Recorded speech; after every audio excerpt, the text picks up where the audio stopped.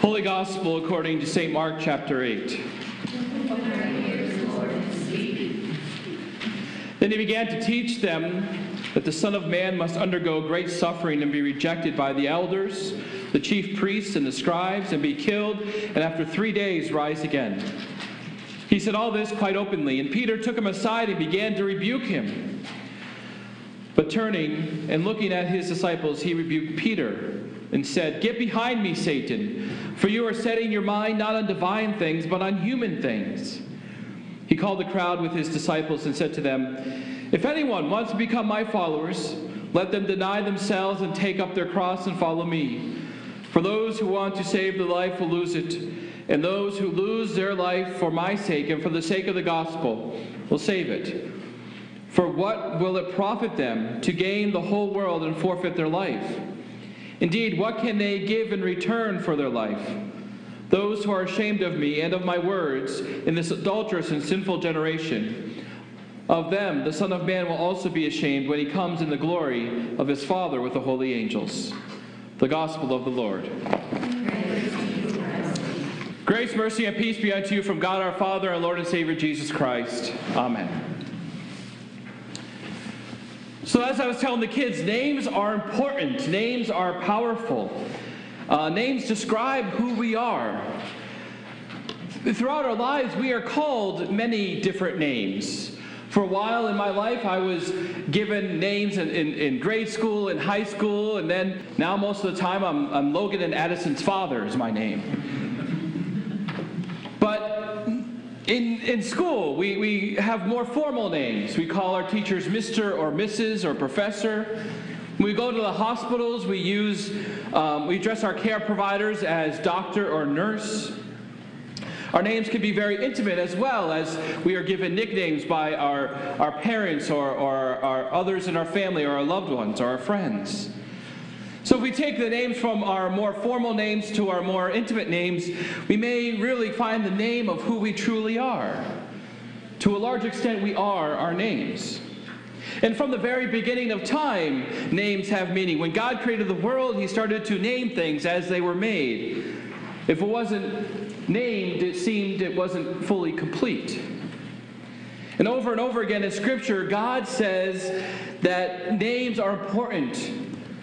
My absolute favorite Bible passage is in Isaiah where it says, "But now thus says the Lord, he who created you, O Jacob, he who formed you, O Israel, do not fear, I have redeemed you. I have called you by name, and you are mine." Knowing that God loves us and cares for us so much that God knows each of our names, and we are claimed by that name is such an amazing thing. Names have a very deep impact on our lives. When I was growing up, I had a friend, his name was Tom. But nobody really ever called him by his name. We all always called him Jiffy. It might have had something to do with his love for peanut butter or something like that. But year after year, he was called Jiffy, and he started to take on a new identity by using that name. He was no longer a name, but he was a character. And he started to act a certain way, and one weekend when our youth group went away, Jiffy came along and he said to the group, he said, I want to start using my name again. He started to become a different person. Maybe he was getting more mature, maybe it was because of a girl, we don't really know, but from that time on, we started calling him Tom again, and he changed. He was more confident, he was more in tune with himself and who God created him to be. Throughout our lives, we have different names. Our names change, and we see this idea of changing names in the Bible. The Bible, there's a radical change in a person when they are given a new name, a new identity. When Jacob becomes Israel, or when Saul becomes Paul. And today, Abraham and Sarai become Abraham and Sarah. These are the names by which these two, the mother and father of all nations, of all kings, will be known for all time. These names redefine their identities.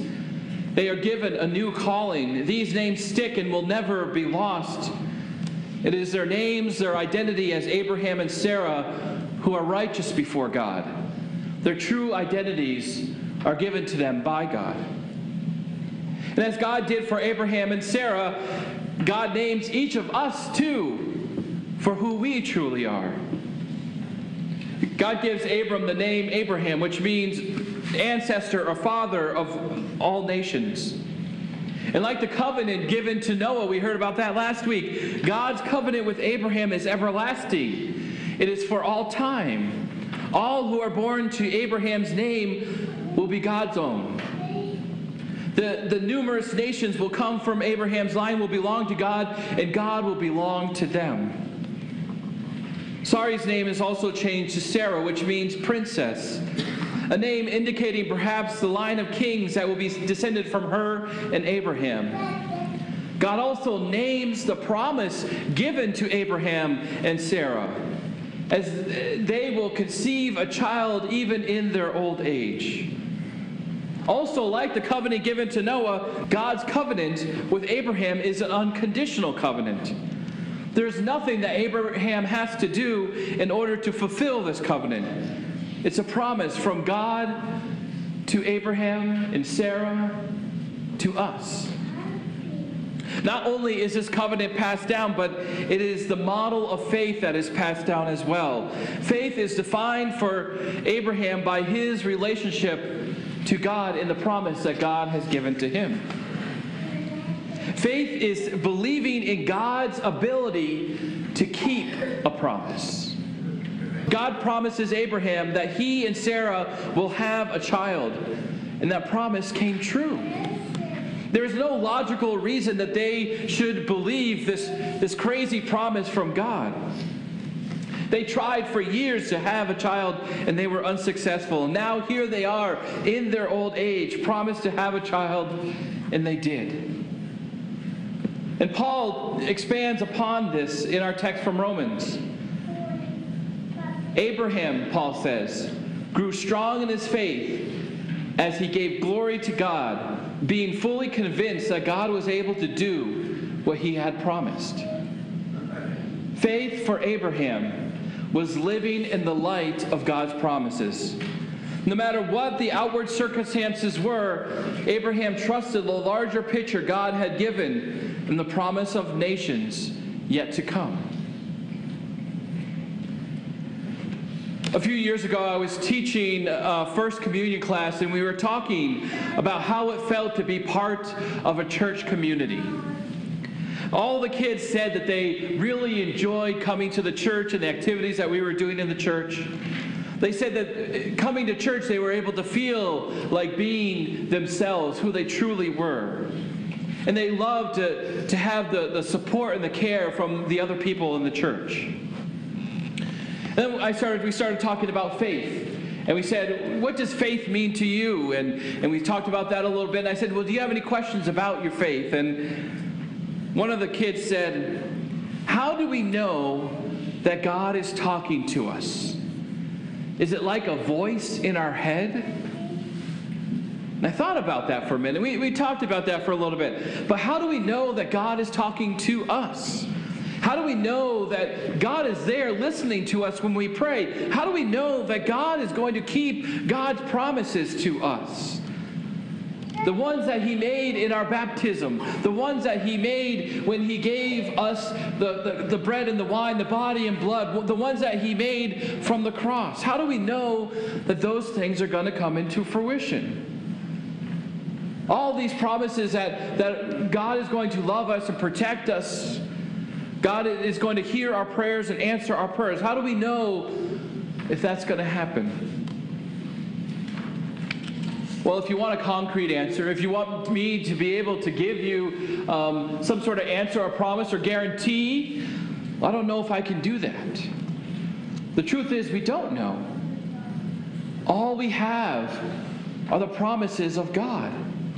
The promises of salvation, the promise of eternal life, the promise that when we come here to worship together, when we gather together as a community of faith, we are here to love and support one another and hear the promises being fulfilled in each other's lives.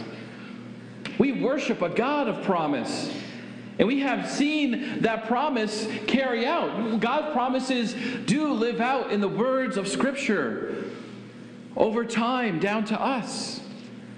Our church does not look like it did, 5 years ago or 10 years ago, 50 years ago or 100 years ago. Because our church was not built on the foundations of this world. Our church is built on the foundation of Jesus Christ.